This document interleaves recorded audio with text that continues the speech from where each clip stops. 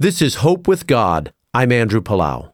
When my family and I start out on a road trip, I set our navigation system with the correct destination. If we're going to an unfamiliar place, the chances of getting lost are pretty high without some sort of guide. Unfortunately, I see many people these days traveling through life without a map. No moral standards or boundaries. It's no wonder then that so many find themselves lost, confused, depressed, or dependent on things that are harmful. They have no guidance, no assurance that they are on the right track. God has given us His Word, the Bible, as a roadmap. Psalm 119:105 says, "Your word is a lamp to my feet and a light to my path." I encourage you to spend time reading and meditating on God's Word.